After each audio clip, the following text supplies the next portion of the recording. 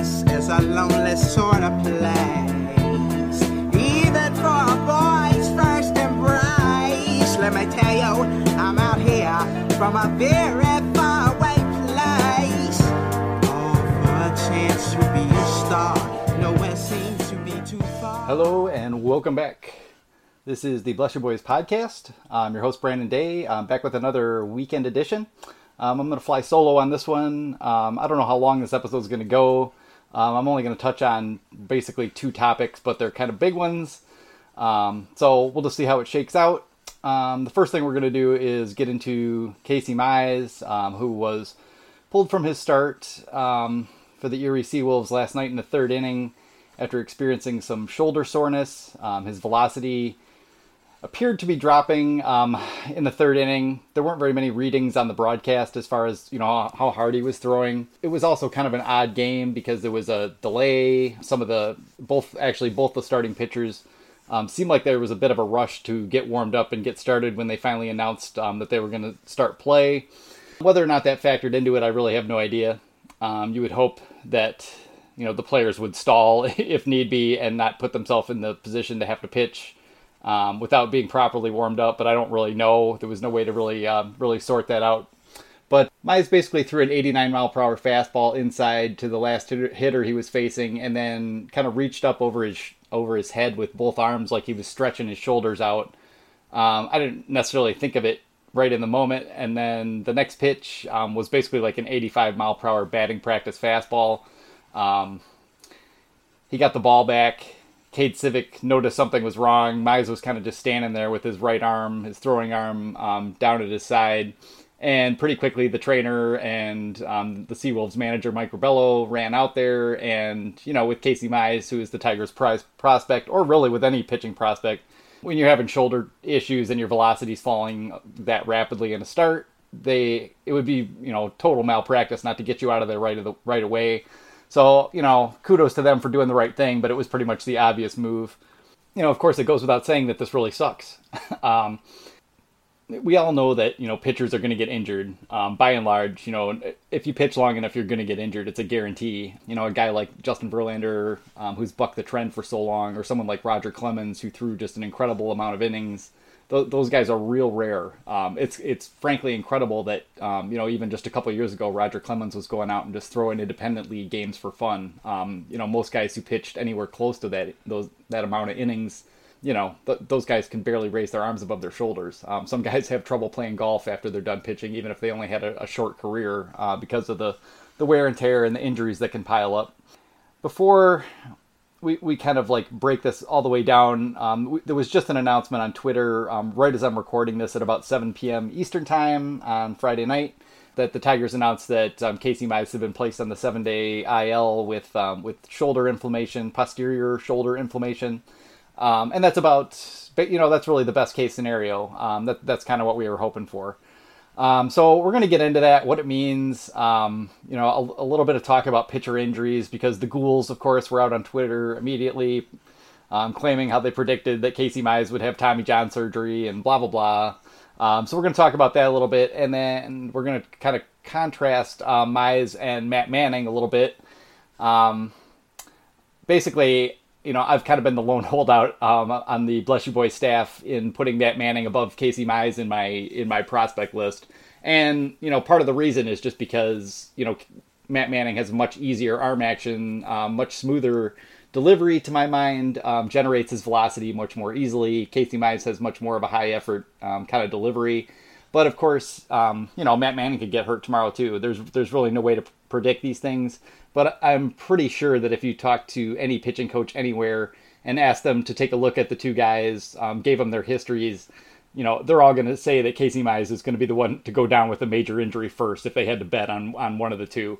And that's a big part of the reason why, I've kind of always kind of held it that, if one of these two guys is going to be, a long-term ace type pitcher who can throw, 180 plus innings year after year, it's much more likely to be Matt Manning to me than it is Casey Mize. That's just my impression. I'm not trying to get any credit here either because, I don't believe that pitcher injuries can really be predicted that easily. a couple years ago, I made a bold prediction on Twitter that all pitchers would get injured. And so now anytime a pitcher gets injured, I can be one of these guys out there claiming credit for having figured it all out. And, being held back by, the forces of evil in front offices around baseball who, according to these people, just don't want to hear the truth and blah, blah, blah, blah. So there's a whole bunch of nonsense involved with pitcher injury. And we'll talk about this a little bit more. We'll talk about Matt Manning. And then finally, I'm going to get into Nick Castellanos quotes today.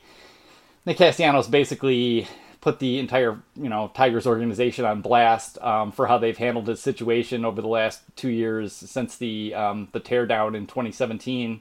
A teardown that apparently isn't completed yet. We're not even to that point yet, based on the fact that, Castellanos seems to be gone. At this point, I don't think there was any chance of extending him. And his comments today, which I will read for you later, make it pretty clear that any hopes of an extension are out the window. And it also sounds like the Tigers, absolutely believe that they have to trade Matt Boyd. So, we're basically still starting over. The rebuild is basically starting over again this season. So, that's pretty grim. I don't think anybody's real happy with that. So, yeah, let's break this down a little bit. Talk Mize and Manning. So, Casey Mize. Just yesterday, Thursday afternoon after I got out of work, I happened to be on the radio with Mike Miller on ESPN Radio in Toledo, and he actually brought up Casey Mize and Matt Manning and was kind of talking about what the timetable is, how much of a workload the Tigers would probably, put both of them through this year. And man, right when he asked me that question, I don't know, I could just feel that tingle. Like I didn't even really want to offer a suggestion because more than anything, you just want the two guys to, stay healthy, continue to develop, and I'm not worried too much about whether or not either one of them was going to make their debut this year or not. Both of them look like they should be ready to pitch in the majors next year. But, with pitchers, you just never know. It's always a bad idea to start counting the chickens before they're hatched with pitching prospects more than any other type. And, I basically said, that if the Tigers wanted to, give Casey Mize a look at the end of this year in the major leagues and kind of, give him at least a little bit of acclimation to the major league level, that they probably were going to need to give him and Matt Manning, some time off in the middle of the season. Like maybe give them, 3 weeks off around the All-Star break, let them have a week or two where they don't really even throw that much, just do their regular light throwing, and work out, obviously keep in great shape, but try to, kind of let the arm heal a little bit. And then maybe if they did something like that, you could see them, possibly having enough innings left in the second half for Mize to get a look. Neither one of them has really ever gone, more than 120 innings in a season. And, generally you're trying to add like 20 or 30 innings per year. So the odds of either one of them throwing more than 150 innings this year are slim. And if the Tigers did push them that hard, you'd really have to wonder why. Because there's just absolutely no reason for it. The Tigers, don't need either one of them to, help the team out because there's no helping the team, unfortunately, this year. So yeah, I don't know. We kind of talked about that, and I kind of thought, yeah, maybe there is a chance that Casey Mize, could get a look in Detroit in September, maybe at the beginning of September, or give him a start or two, and then shut him down. So at least, people can get a look at him. Casey Mize can get used to, pitching in the major leagues a little bit, kind of get some of the jitters out of the way, and then go into the off season, feeling like, he'd made it a long way this year. Casey Mize is, basically ready to pitch in the major leagues already. He may not be at his best, and it certainly makes sense to make sure that he's as far along as you can get him before you promote him. But, there's a problem with pitching prospects where, if a guy, or with any prospect, where when they're ready to pitch in the major leagues or play in the major leagues in any capacity, you're playing with fire if you don't bring them up and start getting use out of them when they're ready to. Excuse me. This applies to pitching prospects, obviously, more than any other type. But even if you think of like Vladimir Guerrero Jr., the Toronto Blue Jays probably, spent a year where they could have had, Vladimir Guerrero Jr. hitting for them in the major leagues and probably raking for them with no problem. He hasn't had like an absolutely titanic start to his career, but, it's all there. You can see that he's going to be an exceptional hitter. I don't think anyone really doubts that. But the question is, you know, 5, 6 years down the road, if Vladimir Guerrero Jr.'s, piled up a whole bunch of lower half injuries, if he's gotten even bigger and is out of shape, and his bat's starting to fall off, it's entirely possible that they may have wasted, some of his best time by keeping in the minor leagues to try to, fit the team's rebuilding timetable. You can try to do that, but those kind of plans often will blow up in your face, and you just never know. They may have wasted a year of Vladimir Guerrero Jr.'s prime, because players' primes don't start at the same time. We talk a lot about, from 26 to, 31, 32 is usually a player's prime. That seems like it might be ticking even a little bit lower, but some guys, hit the ground running. Imagine if you'd left Mike Trout, in the minor leagues for another year. You would have been wasting, possibly the best player in the game already, and just, having those at bats, that work in the outfield not even count for anything. So, you just never know. And especially with pitching prospects, when they're ready, you kind of need to bring them up. And I can't help right now thinking back to, I think it was either Kylie McDaniel or Eric Longenhagen with Fangraphs kind of mentioning that, Casey Mize is so major league ready. And this was, sometime after they drafted him last year, that, you had to consider the possibility that, Casey Mize would end up being a player that the Tigers would end up having to trade, because he was already very close to being as good a pitcher as he was going to be. And that's probably a pretty darn good pitcher. And, the Tigers might be best served to, just bring him up as soon as he's ready, start pitching him. And if the farm system, isn't coming together, you may have to look at him as a guy who's, in his prime years already, and might be best served, as a trade chip, rather than, hoping that he's going to stay healthy, and not, start to fade, by the time the Tigers are whenever planning on, putting a good team on the field again. Right now, that's not looking anytime in the near future.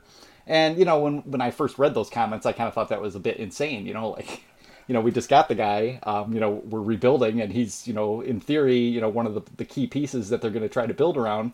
But, when you see him go down with an injury, this early into his first, pro season, it does kind of bring, the issue back to the forefront that, you can try to make all the plans you want to about, Casey Mize and Matt Manning are going to be up, and these, the Tigers, better position prospects, none of whom are particularly outstanding, of course, but, if you're going to bring those guys up next year, the Tigers should already kind of be needing to go for it. The Tigers don't seem to have any thought in their head that they're going to be good anytime soon. Like they're I'm already hearing enough about Matt Boyd being traded from kind of people who have ins with the team that it tells me that they're kind of being used as proxies. Like the Tigers are floating this, this idea regularly that, they have no choice. They've got to trade Matt Boyd. They've got to get some better hitting prospects in here. But if you're building a rebuild around pitching, which is what the Tigers have done, and they drafted 4 straight pitchers in the first round from 2015 to 2018, and then you're going to turn around now and you're going to trade your best pitcher, Matt Boyd, who still has 3.5 years of team control in our beers coming up, but still pretty reasonably priced for the production he's going to give you based on how it looks. If you're going to trade him away, you're pushing the timetable back exponentially farther than you might think you are, because you just don't know how long it's going to take, Matt Manning or maybe Alex Faedo or Burrows or any of those guys to settle in and really get to their prime. But Casey Mize is already really close to it. And so things aren't matching up real well as far as, rebuilding timetables versus, the player's timetable. And the player's timetable can't be changed. You can game their service time, you can hold them back in the minor leagues, but when the player reaches a certain point where he's good enough to pitch in the major leagues, he's good enough to pitch in the major leagues. And, you're not going to get that time back from him. You might say to yourself, yeah, we can push Casey Mize off and squeeze an extra year of control out of him, but it's entirely possible that, like in my theoretical Vlad Guerrero Jr. Example, that maybe Casey Mize, by the time he's, 28, 29, 30, is already past his prime and, and kind of heading downhill and has, suffered a bunch of arm injuries by then or whatever. All those things are possible. So this is why, gaming service time, seems good in theory up front because you're getting this more team control, but you also might be wasting, major league valuable time in that player's career to try to fit a timetable that may never come to pass in the future. And baseball is chaos. More so than most of the other major sports. You can't really have a plan. We keep talking about this, over and over, kind of behind the scenes, is that you can only have good process. You can't have specific plans. You can't say like, okay, Isaac Paredes is my third baseman of the future, or Jeimer Candelario is my third baseman of the future. Pencil that in and think, okay, we're good there. Let's move on to the next position. You don't know who's going to work out. The better prospects may not work out the way you want to. Jeimer Candelario has already been kind of a disappointment. And while he wasn't a top tier prospect, he was a borderline, top 100 guy who most people thought would hit and play solid third base. And the question was whether or not he would hit with enough power to really fit the third base profile. So far, Jeimer Candelario over the past year has just kind of been a disaster, unfortunately, and has that wrist injury or issue that they can't really fix or deal with. And I don't know if that's what's holding him back, but it's just kind of a sobering reminder that you just can't make those kind of plans. You can't say to yourself, I've got this already. I've got this. Here's my second baseman of the future. Daz Cameron's my center fielder of the future. Jake Rogers is my catcher of the future. You just don't know. So, in the final analysis, Casey Mize, at this point is not going to pitch in the major leagues this year. If we're lucky, this is an injury that is just inflammation, like they say, with, hopefully nothing structural behind it. Maybe they give him a week or two off and then, slowly start working him back up toward, getting back on the mound. And maybe that'll be by the end of June. I would suspect that it will be more like after the All-Star break at this point. Earlier in the season, Beau Burrows and Kyle Funkhauser, two of the Tigers, kind of mid-tier, but in the system, better pitching prospects, both had shoulder injuries at the same time, and both of them were initially reported as inflammation. They eventually, I think they added the impingement issue to Kyle Funkhauser's report, but then you didn't hear anything. Basically, everything went radio silence for a month, and that can be scary. You don't know if that means they're making regular progress, or things are getting worse, or not getting better as fast as you expected, or maybe there's an underlying issue that they've discovered and don't want to talk about yet. In Casey Mize's case, maybe things won't go quite that way. The fact that they did at least come out and kind of give a fairly specific answer, posterior shoulder inflammation, may be a telling point that the Tigers, with someone as high profile as Casey Mize, can't just shut their trap and be quiet for the next month while everyone wonders what the heck is going on with them. So maybe we'll have a little bit more update from the team as his progress goes along. But probably we're just going to have to kind of wait and see, and we're probably not going to know much until he's ready to throw and start facing hitters again and start working his way back toward a rehab assignment. Hopefully that'll be sooner than later. But the Tigers would be, of course, well advised to take as long as they think it needs. And somewhere in July, it seems like a pretty reasonable timetable, because they're definitely going to give them that extra week or two, you would have to think, beyond what they would with someone at the major league level who they actually needed to come up and give them innings, and whose future the franchise didn't kind of weigh so heavily upon. So that's kind of where things stand, and we'll just have to see how things go. But the other part to the Casey Mize issue was the horde of supposed pitching mechanics experts who pour out on Twitter, who spam our comment threads every time a pitcher gets injured. And this happens at Bless You Boys. This happens on all the SB Nation platforms. It happens all over Twitter. It happens in Reddit, Reddit threads. And, it's just this ghoulish practice. I won't even mention the guy by name, but the Pain guy in particular, spamming everyone with this, hey, I told you so nonsense, to try to sell his book to everyone. This stuff goes on, basically every time someone was injured. And, with the gist that, somehow that these teams who have billions of dollars invested in all these pitchers just don't want to hear the truth or don't want to face the truth. And also accompanied by the presumption, that these guys could fix your mechanics and you would never get injured. That's kind of the gist of their argument, that there's some way to, throw baseballs 95 miles per hour, thousands of times, a year and somehow, not have an injury. The thing that has to be remembered is that pitching is injury. When you pitch, you are injuring yourself every time. The morning after every start, every starting pitcher in baseball wakes up with a good deal of soreness and tenderness in their throwing arm and probably throughout the rest of their body. And, the guys who do this the best, the Verlanders and Scherzers of the world have figured out exactly how to quickly rehabilitate that, get the inflammation out, start building a little muscle again, get the regeneration process going, start getting loose again and stretching out, and they can be ready in 5 days. And, those two guys can do this over and over again, throw you 200 innings every year and really not have, much of an issue. It might be instructive in general, just as an aside, that the only real injury Justin Verlander's ever had was to his core.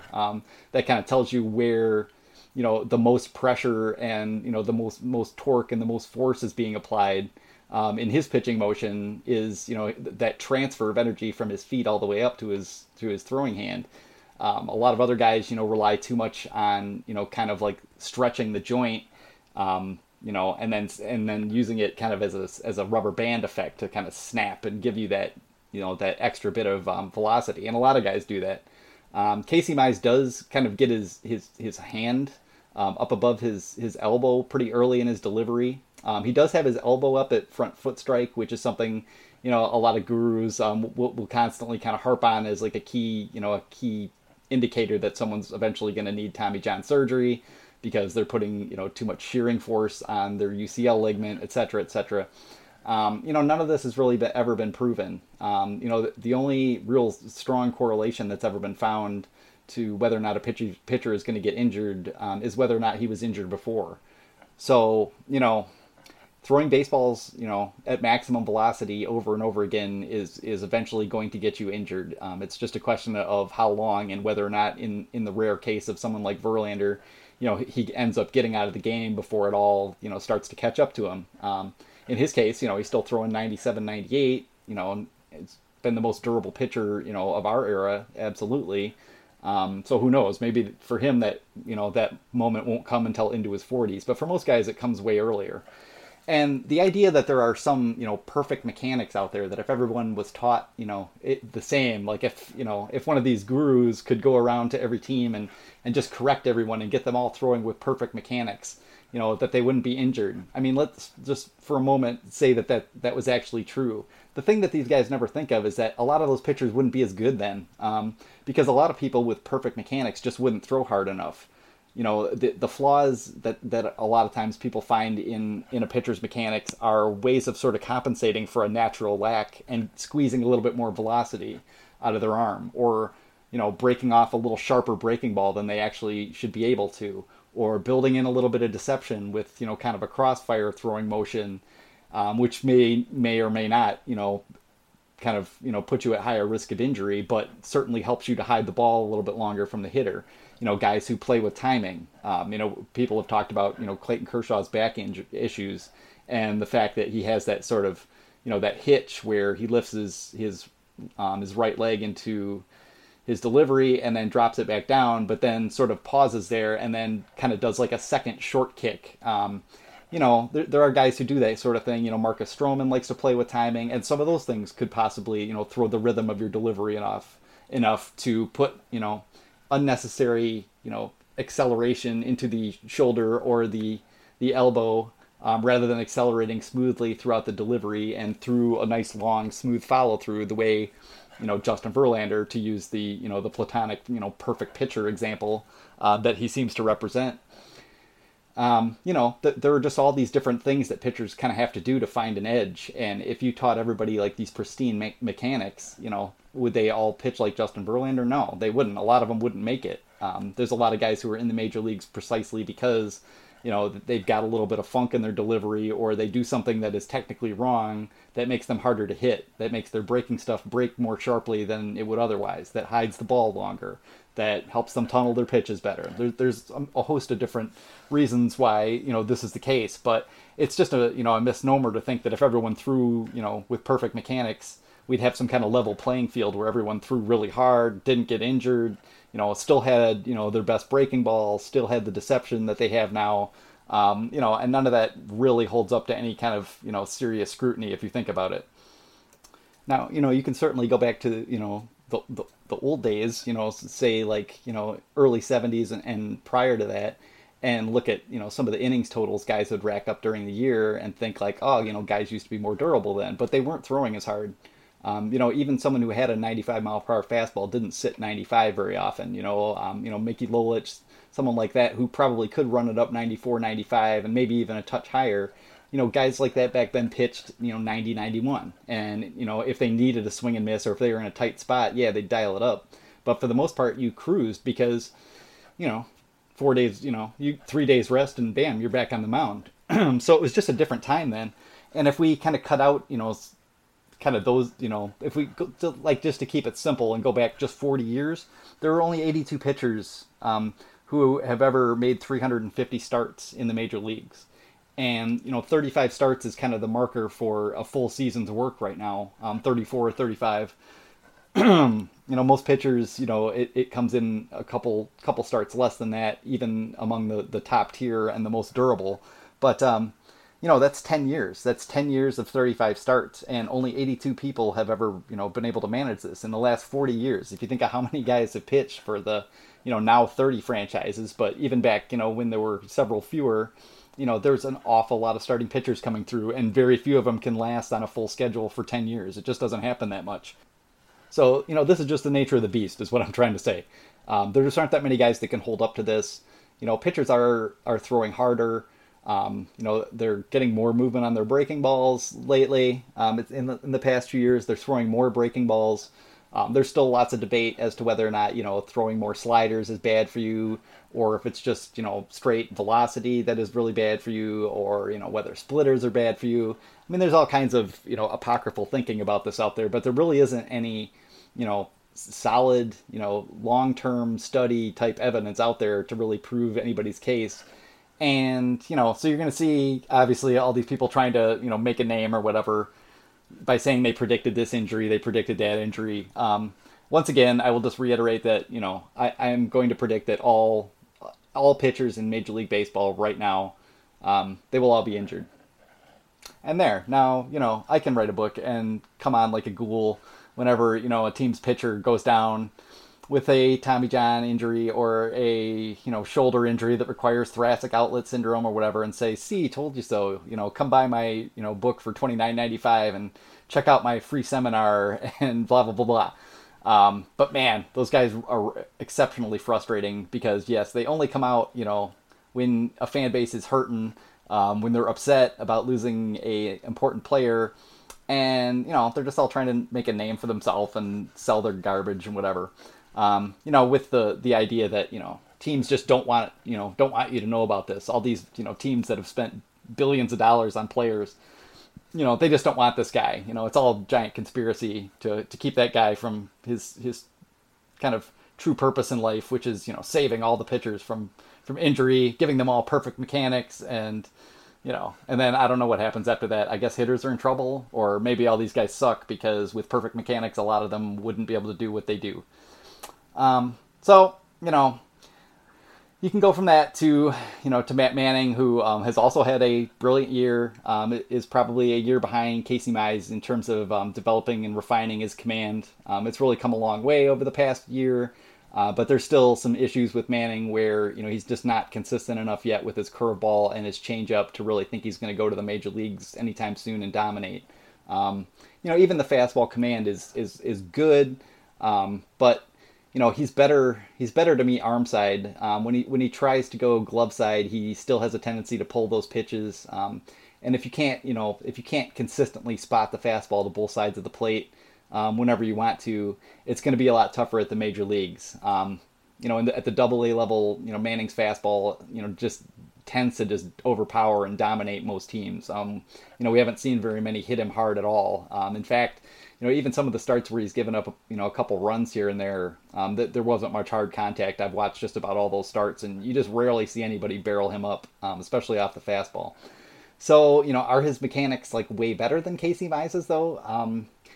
that's just hard to say. Like, to my mind, yeah, they are, because he gets really good extension. He releases through toward the target, and the deceleration on his arm after release is much smoother and fuller. There's more time where the body is supporting Manning's arm as it comes through and slows down than there is with Mize, who even has like a little bit of that sort of recoil action. Like, he gets his arm up and sort of high early, really jams his left leg straight to generate that last bit of torque, and it gives him a quick arm and a lot of snap. It's a quick arm, and you see hitters reacting badly to his fastball, as well as to all of his other pitches, because he's got a pretty exceptional repertoire of stuff back there. But it is a delivery that kind of features a lot more herky jerky motion in it. His acceleration is more drastic, and so is the deceleration phase. And again, Matt Manning could get hurt tomorrow. I am not a pitching guru.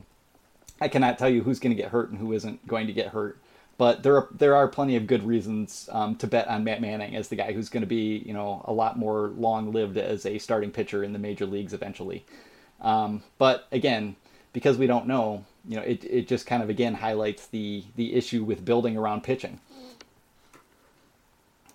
You're not going to teach everybody to throw perfectly, and you're not going to be able to predict and expect that all of your pitchers are going to stay healthy. There are too many incentives for too many pitchers to do things that don't quite correspond to what whoever you want, Tom House or Driveline Baseball. Whatever they would define as perfect mechanics. And I think in both cases they would probably say that it's player to player. There's a lot to do with the type of conditioning that you do. There's a lot to do with nutrition, how you take care of your body after you pitch. There's a ton of different things that go into it. And, hopefully the Tigers, like most teams, are trying to, pioneer new methods and use the best practices possible to keep their guys healthy. But perfect mechanics is just isn't really a thing. It's never going to hold up, because there are just too many incentives for guys to pitch with imperfect mechanics and try to make their money, rather than telling, say, Casey Mize, for example, like, nope, we're going to radically rework your delivery right now because we want you to last a really long time. You're much more likely to ruin him than anything. And, you're probably not going to, you one way or the other, even if he came through whatever crazy process someone tried to put him through to perfect his mechanics and teach him a whole new, motion pattern and etc. He might come through that and be a decent pitcher, but you might not have the same pitcher again when you're through. And in fact, you probably wouldn't. I guess what this is all to say is that, I don't particularly blame the Tigers here. I don't think this is a Tiger thing.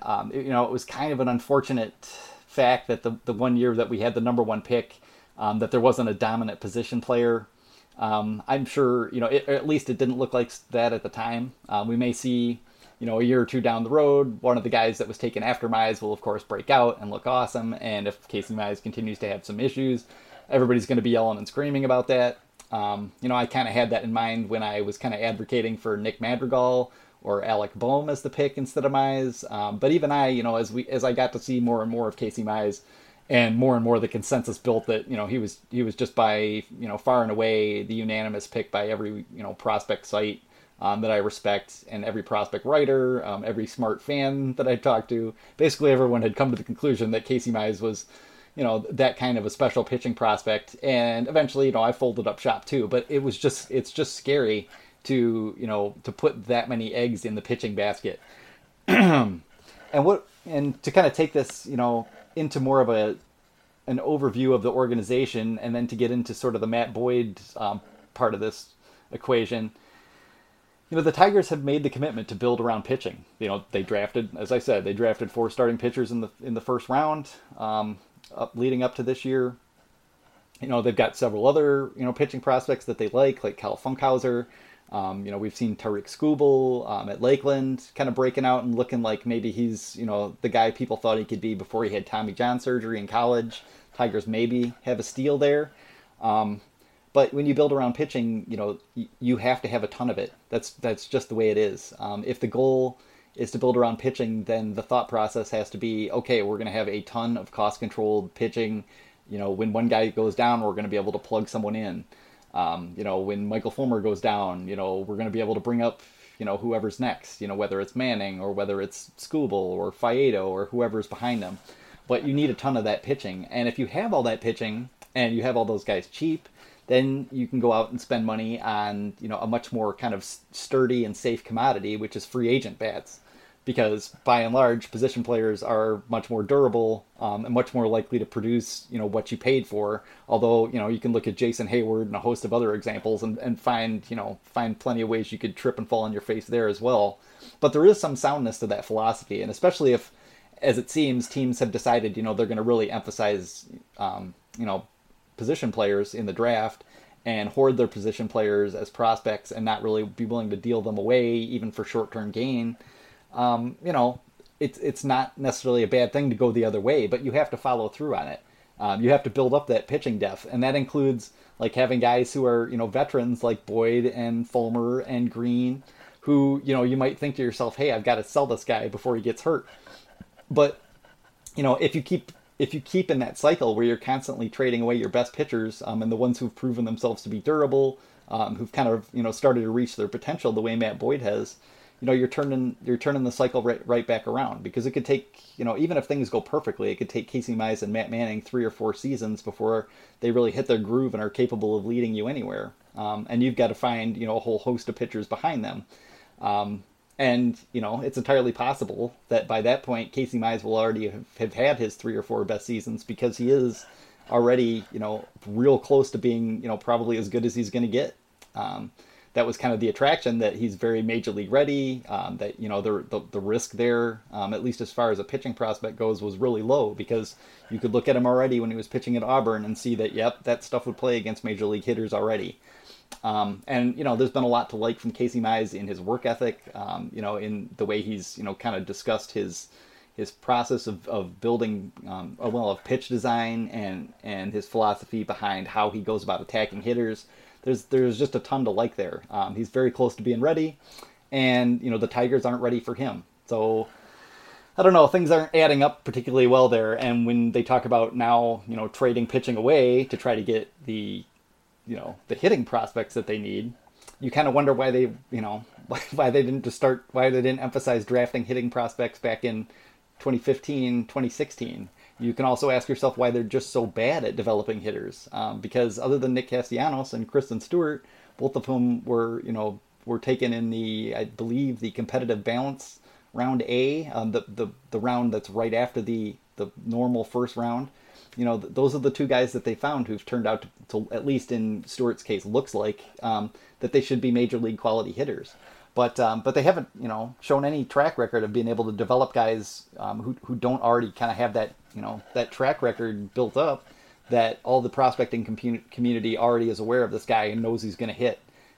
They've taken those 2 guys and made that work, but we haven't seen them, take anyone who's a little bit more raw and turn them into a good hitter. And so, the reason I've never really had that big of a problem, unlike some others, with the Tigers building from pitching, is that the Tigers at least have some track record of bringing up pitchers. They don't really have that track record of developing bats. And so, drafting a ton of pitchers and having that cheap homegrown stockpile of arm talent to back up what you would then, hopefully you'd go and, maybe trade for, a bat if you needed it, but also try to exploit, the free agent market, in which a lot of these guys, if they're not, an absolute superstar, just aren't really getting paid, and try to piece together, the final part of a roster that way. So, in the end, some people are going to look at what happened to Casey Mize, and, fortunately, again, we'll have to see how it goes, but, inflammation in the shoulder was probably about the best case scenario. That was kind of what we were hoping for. When the injury happened, when they pulled Mize out of the game, he didn't appear to be any, substantial pain. So this was my hope, and, maybe things won't go too badly. He'll figure it out. Maybe adjust his conditioning or make some adjustments in some way and be able to hold up to the strain of pitching, every 5th day. The Tigers have kept his pitch counts relatively low. We could certainly argue about whether or not, pitch count matters as much as innings. There's a debate about that. I kind of think a lot of that is kind of overblown either way. It's just, how many times are you going out there and pitching until fatigue, whatever that is for Mize, whether it's 60 or 70 pitches, and then he can go, 20 or 30 beyond. It's a little different for each pitcher. But one thing I can say about Casey Mize and Matt Manning both is that, they've been low stress innings. Neither one of them has been in enough trouble, in Double A to think that they've been pitching a whole lot of high stress innings and, having to ramp it up and get themselves out of jams and all this kind of stuff. It hasn't gone that way at all. In fact, it's been quite the reverse, to the point that a lot of us are wondering, what either one of them is really learning, going out there and just kind of mowing through most of these lineups, and having maybe one or two, hitters who can actually square them up in any given lineup at most. Most of the times when they've pitched, you just don't see it. You don't see balls hit very hard. And if they had, manicured major league quality stadium, although, no offense to Erie, because they have done a lot of work in a new field out there and the place looks great. But, major league conditions with a major league defense behind you, I don't know that if either one of these guys would have given up more than, a couple runs this year, the way it's gone, because there have just not been hard contact. So, both of them, at least look good, and will hopefully Casey Mize will come out of this and be okay. But I think, you can take this either way, and I can't tell you which way you want to take it. But if you look at Casey Mize's injury and it makes you say, look, we need to trade Matt Boyd before, while he's at this peak, before, something happens and he gets injured, I can understand that perspective. And if the Tigers, can manage to get like a legitimate haul for Matt Boyd, something on the order of what the White Sox got for Jose Quintana, a really like a dominant bat, like a top 10 hitter, and then, another position prospect, maybe, in the lower part of the top 100 prospects, maybe a rookie ball guy that they hope to develop, and catch a little bit of lightning in the bottle, like some kind of deal like that. I could at least, I could accept that. And I can understand why, looking at pitching scares everyone, and you'd like to all sell them, at the highest point. But the problem is you eventually need some damn pitching, don't you? And the Tigers have already kind of made this commitment to build through pitching. If they're going to completely turn that around and start trading bats, start trading 4 bats and trading pitching to get it, I'd rather trade like Alex Faedo and some of these other pitching prospects and see, if we can find a bat or two that way who still have some years of control. Maybe think about extending those guys and build around having, Matt Boyd, Michael Fulmer coming back next year, Daniel Norris, Funkhauser, Burrows, and then having Mize and Manning coming up sometime next year, and hopefully some guys behind it. I would rather try to do something along those lines, but it takes a level of creativity, and it takes the ability to win in free agency, which this front office has absolutely failed to do since taking over from Dave Dombrowski.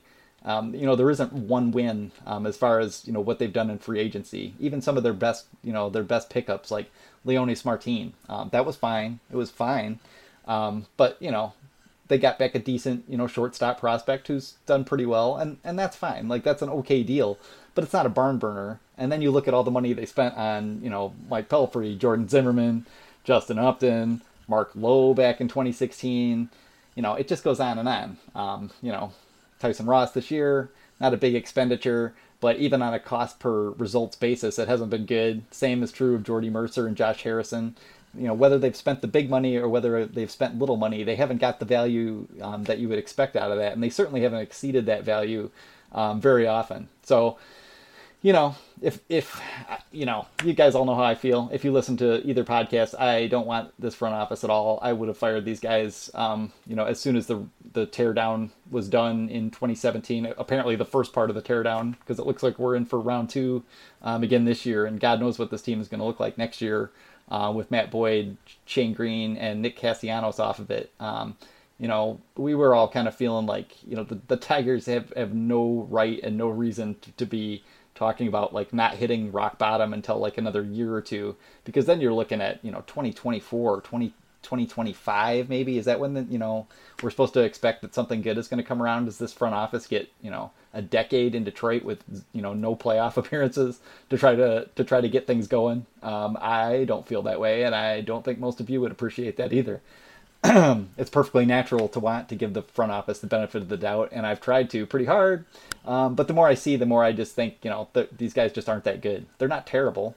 but they're just mediocre. And, the game right now is dominated by 4 or 5 absolutely, top tier front office groups who are, right now pretty far ahead of everyone else. The Dodgers are in the playoffs every year. The Astros have been in the playoffs for a few years and won a World Series, and they look set to do it, some more. Same thing goes with the Yankees.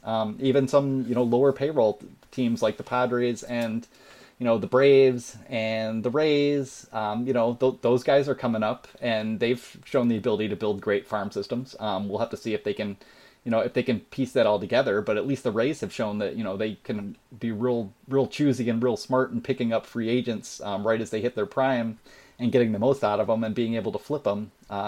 I just don't see any of these traits. The Tigers front office just seems to be sitting there for the most part, expecting, eventually that somehow, drafting is going to be enough to be better than these other teams. But the Tigers aren't as good at drafting as most of these other teams. And even if they were, you're not getting ahead. You're just, maybe catching up if things go well. You look at what the Arizona Diamondbacks did when they sold off last season, collected a whole bunch of comp picks. And basically had, I think it was 8 or 9 picks in the first 3 rounds. That's a strong kind of move to start rebuilding right there. You can absolutely restock a farm system pretty well right there. And the Tigers may not just didn't have those opportunities, and you can look at it and say, well, that's why they have to trade Boyd now. But once again, like if they can't absolutely crush a Boyd deal, they should be building around Matt Boyd. He's only 28. The Tigers still have him, through the 2022 season, so we've got 3 more years after this one out of him. If they're selling him, they're telling you that either Casey Mize and Matt Manning have to come up and be aces, relatively quickly in their career by the time they're, 25, or this thing is going to take a long, long time, far beyond what any owner should be, having the patience with, especially for a group that is, not made the playoffs in 4 years and is the leftovers. From the last successful regime. I'm not going to, they deserve as much credit probably as Dave Dombrowski in some ways for what the Tigers did, from 2011 to 2014. But we're a long way on from that, and the Tigers haven't made the playoffs, and eventually you'd think someone has to be accountable for the fact that they've, failed to get back to the playoffs, and that even 2 full years into the rebuild and after this draft, most of the prospect sites have the Tigers between like 12th and 19th in terms of farm system rankings. The Tigers have not even managed to crack the top 10 yet. And you don't get forever. Players, as we see, like these players are already pushing into the major leagues. Kyle Funkhauser's probably going to be pitching in the major leagues. Bo Burrows is probably going to pitch in the major leagues this year. You're going to see Jake Rogers catching in the major leagues this year. If Daz Cameron can get hot, you will probably see him.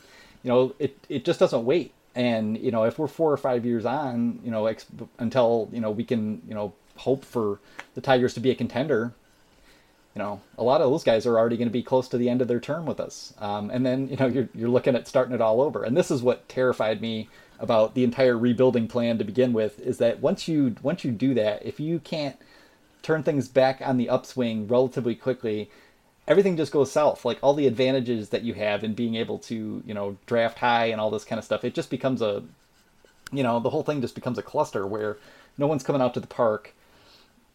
Payroll comes down, naturally as a result of that, even though it's already come down quite a bit. And, there isn't much enthusiasm. No one's paying that much attention.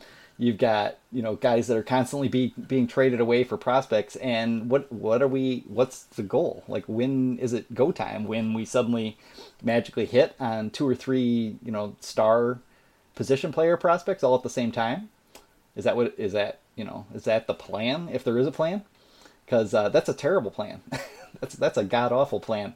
I'd just as soon keep all this pitching, buy a couple bats, try to trade for another young player or 2 who can help us out, and start building something again, and hope that the Tigers have done their work in the international free agent market and actually have some talent coming from there, because if they don't, we are boned. We really are. Hopefully some of the drafts have been better than they've seemed on the surface. I thought the draft this year was fine, but, there wasn't any particular stake to it. The Tigers didn't have any extra picks. There wasn't a pick that the Tigers made that, looked like some kind of genius move. And, we're 2 weeks removed from the draft at most from right now, and so it wouldn't, no one could take that too seriously anyway. But we just don't see a whole lot coming.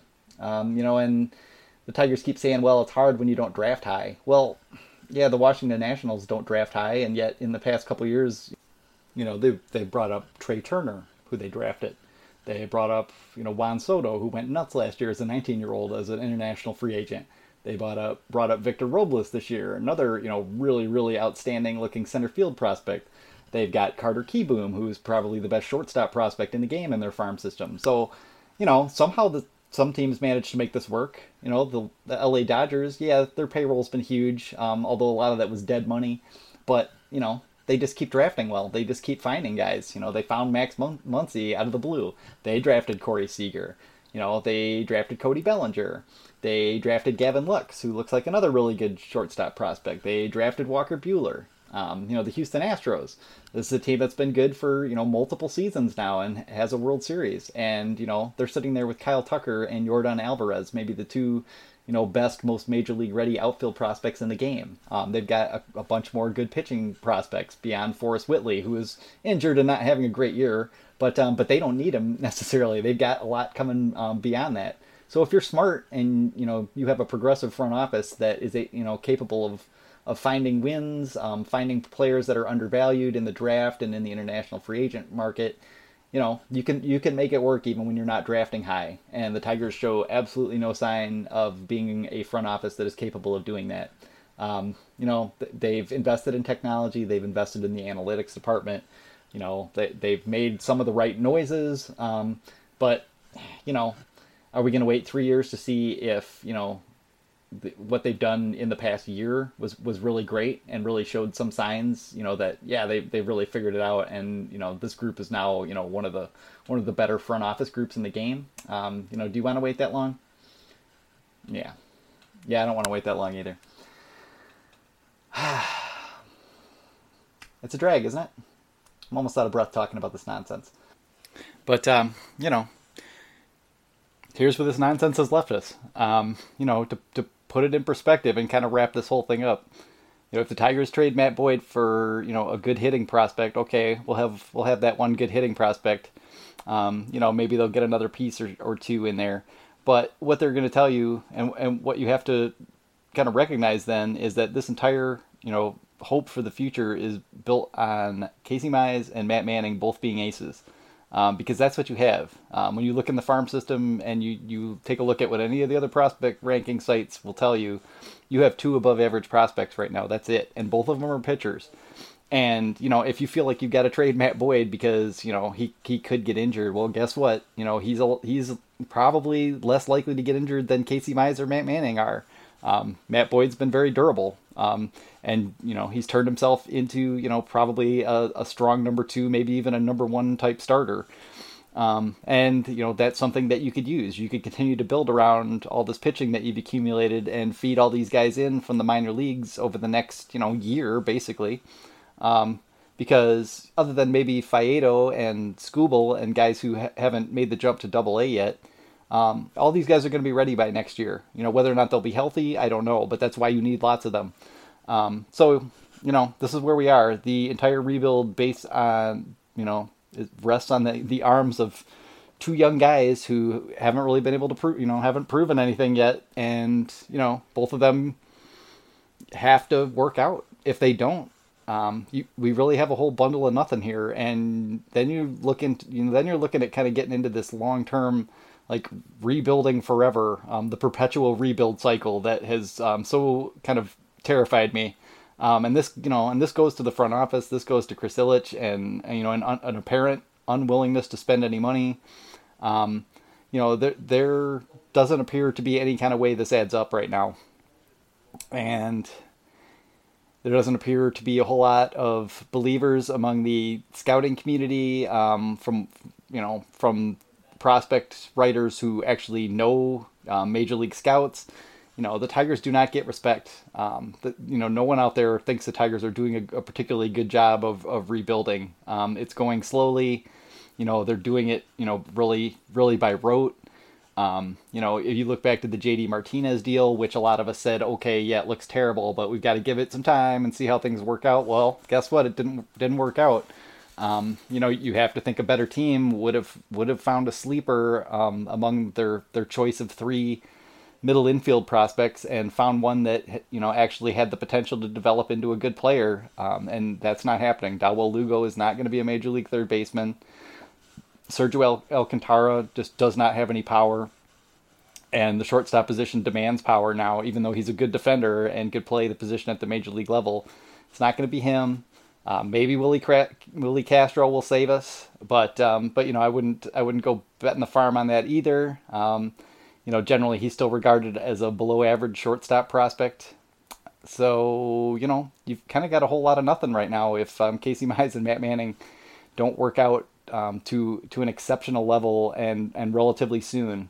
Even if they both turn into aces, but it takes them until they're 28, 29 years old, the way it does with a lot of pitching prospects, to kind of finally put it all together, get healthy, get their routine right, all that stuff.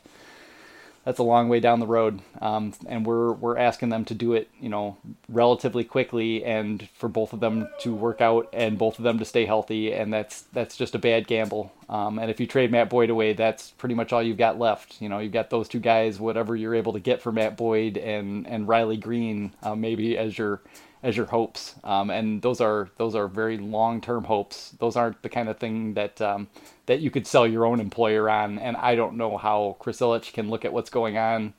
When we get to the end of the season, we'll see how things have played out with all the prospects, and maybe a guy will break out, maybe a couple guys, and things will look different. But even myself, who's often kind of been talked about as sort of like a bit of an optimist about the Tigers prospects, because I do like Daz, I do like Isaac Paredes, I really like Jake Rogers, but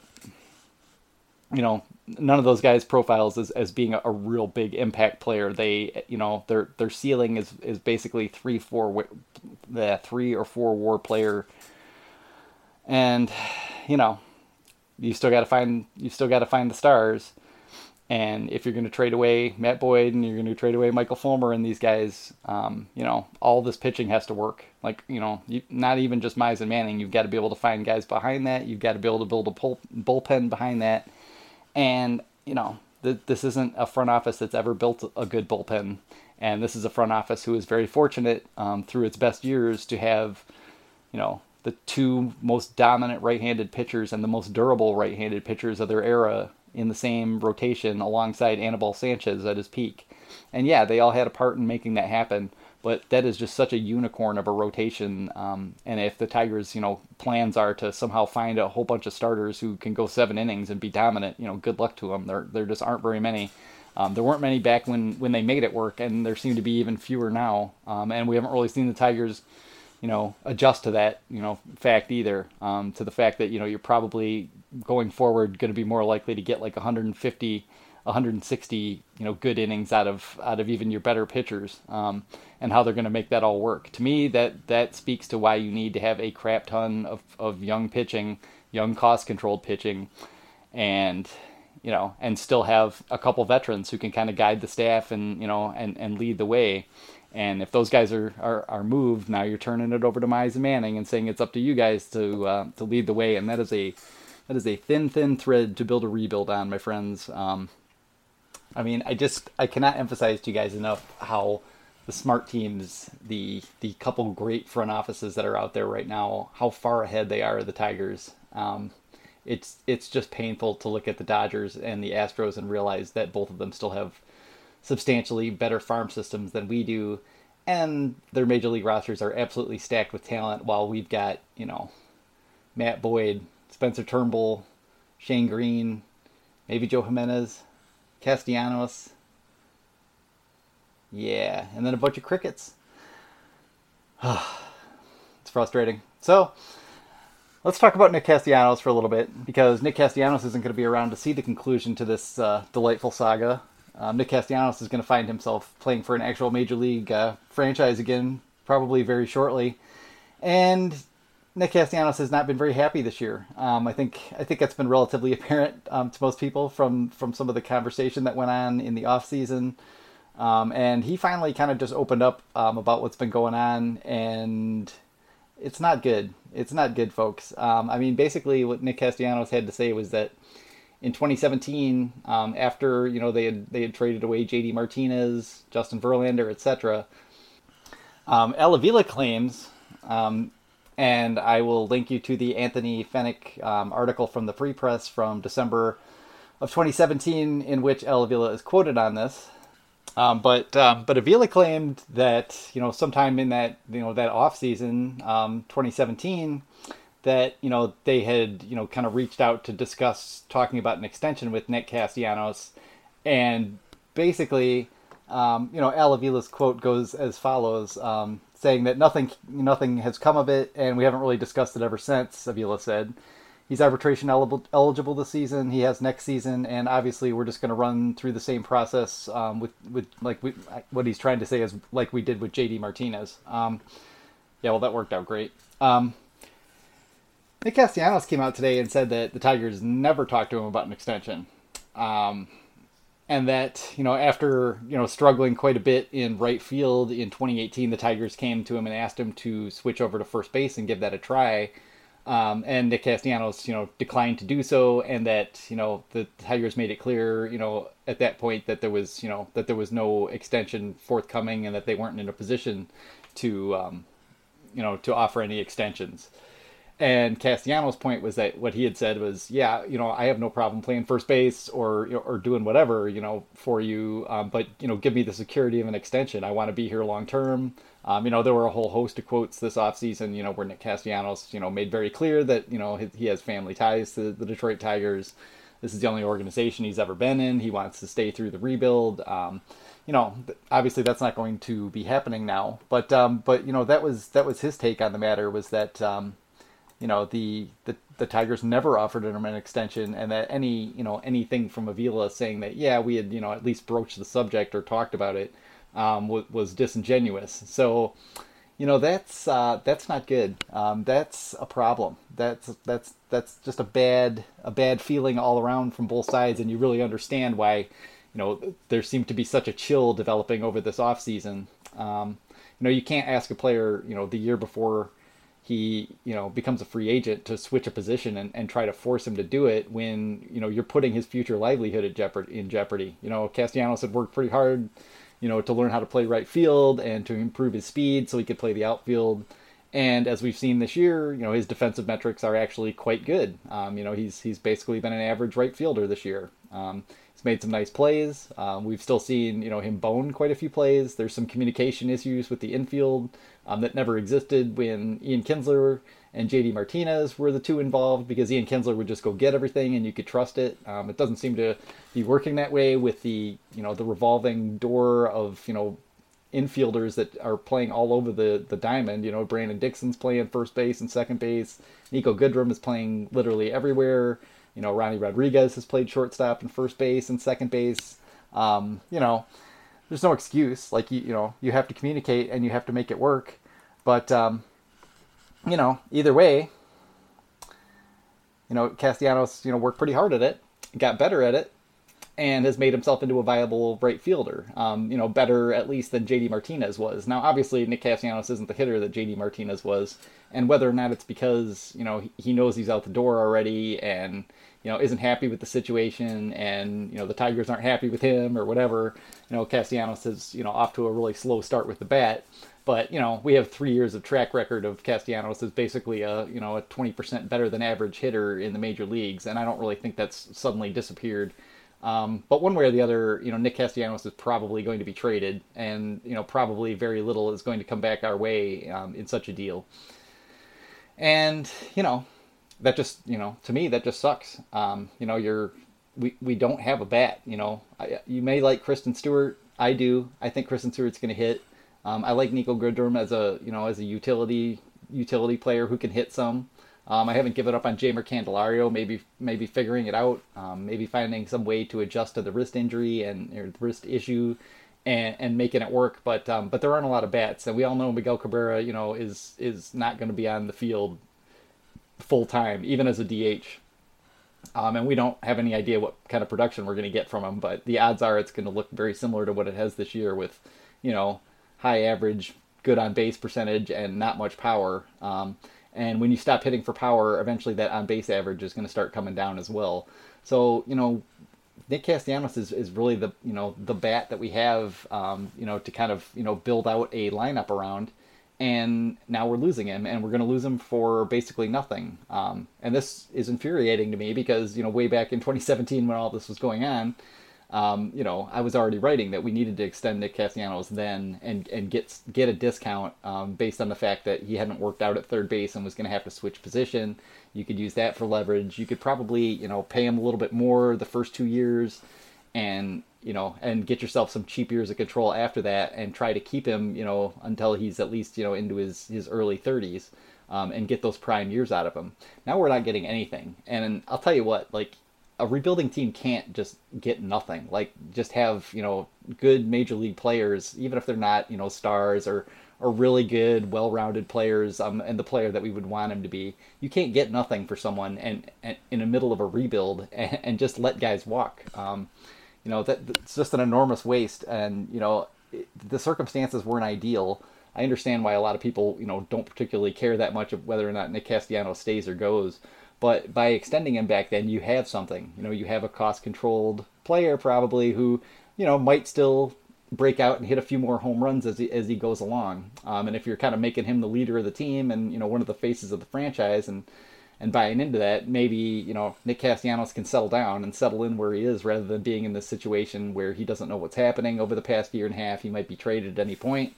It's just not good for business, and it's not really good for the player either. Now, yeah, you can sit there and say like, oh, none of this matters. He gets paid a fortune. He should just do whatever the Tigers say, but he has to think about his future too. Imagine if you were suddenly asked, a year before you knew you were going to have to go get another job, that you had to stop doing the job you were doing and go over to a different position in the company. One where, you probably weren't going to do particularly well at, and then come out of that and then have to go interview for another job with no security. These things don't compare well. Sports is not real life. They're extremely different, but it's not nothing, to put that on a player and to leave them in the position for a year and a half where they're kind of the last guy hanging on. And, with no security, and then you also, basically shut down any hope of an extension right from the beginning. Because that's what it sounds like. It sounds like, if they even like mention an extension, that was the end of it. That maybe someone, used the word extension in a sentence, with Nick Castellanos somewhere in the room, but that seems to be about the extent of the talks. And so, here's another player who's just going to walk away, and we're not going to get anything back out of it. We're not going to be able to trade him for very much. Maybe we would have been able to trade him a year or two ago if they had known it was going to go this way and maybe gotten a little bit more. But you were never going to get a huge return. Nick Castellanos leaving isn't going to, fundamentally alter anything, but it's just another mistake. It's just another like wasted, commodity basically on the team. And that's extraordinarily frustrating. And let's see what Nick Castellanos had to say about it. His quote, this is from Jason Beck, was that so last year when obviously there was no commitment toward me, I decided I just wanted to stick in right field and try to be as good as I could in one spot. And that was the first time I've ever said no. I've said yes a lot. I've moved all around. So last year it was just like, nope, not right now. And I can't really fault him for that. He had to do whatever he thought was best for him. And as it's turned out, he was right. He's playing a lot better right field. And if he was hitting like he did last year, when he had literally no one around him in the lineup, he might actually look like kind of a trade chip. To some degree, but one way or the other, if he can kind of sustain that all year long and look like a better defensive option, who, yeah, if you sign him to a free agent contract, maybe he will be willing to play first base. It sounds like he would, and DH for you some, and then he's got that positional versatility too. And you put him in a smaller ballpark, that's a little bit more friendly to a home run hitter who likes to use the center of the field. Maybe you'll see Nick Castellanos hit 30 home runs. I don't want to be a smartass and point out Jose Iglesias and James McCann, having much better seasons since they left the Tigers, but just overall, like, the vibe is bad. And we're looking right now. I'm watching this, this game, and Cleveland is absolutely just taking it to the Tigers. We started Ryan Carpenter. This is just a bad team. It's a bad team right now, and the farm system just is not coming along fast enough to make up for it. So I don't know. These are pretty grim times. Pretty grim times indeed. I'm gonna let it go there. I'm sure Miss Ashley McLennan and I will want to get into the Nick Castellanos topic in our regular show. And you've probably already had an hour full of me just talking a blue streak in your ear, and I apologize for that. But man, when your number one prospect goes down with an injury like that, it's a big deal, and it just brought a lot of other topics to the fore, and a lot of the problems with the way the Tigers think they're going about this rebuild. And I needed to vent. So there you go. Those are my thoughts on the matter. That's about all I have to say about Nick Castellanos. He's gone. It's been nice knowing you, and Nick will, go on and get to be on a much better team soon, and probably will be all the happier for it in the long run.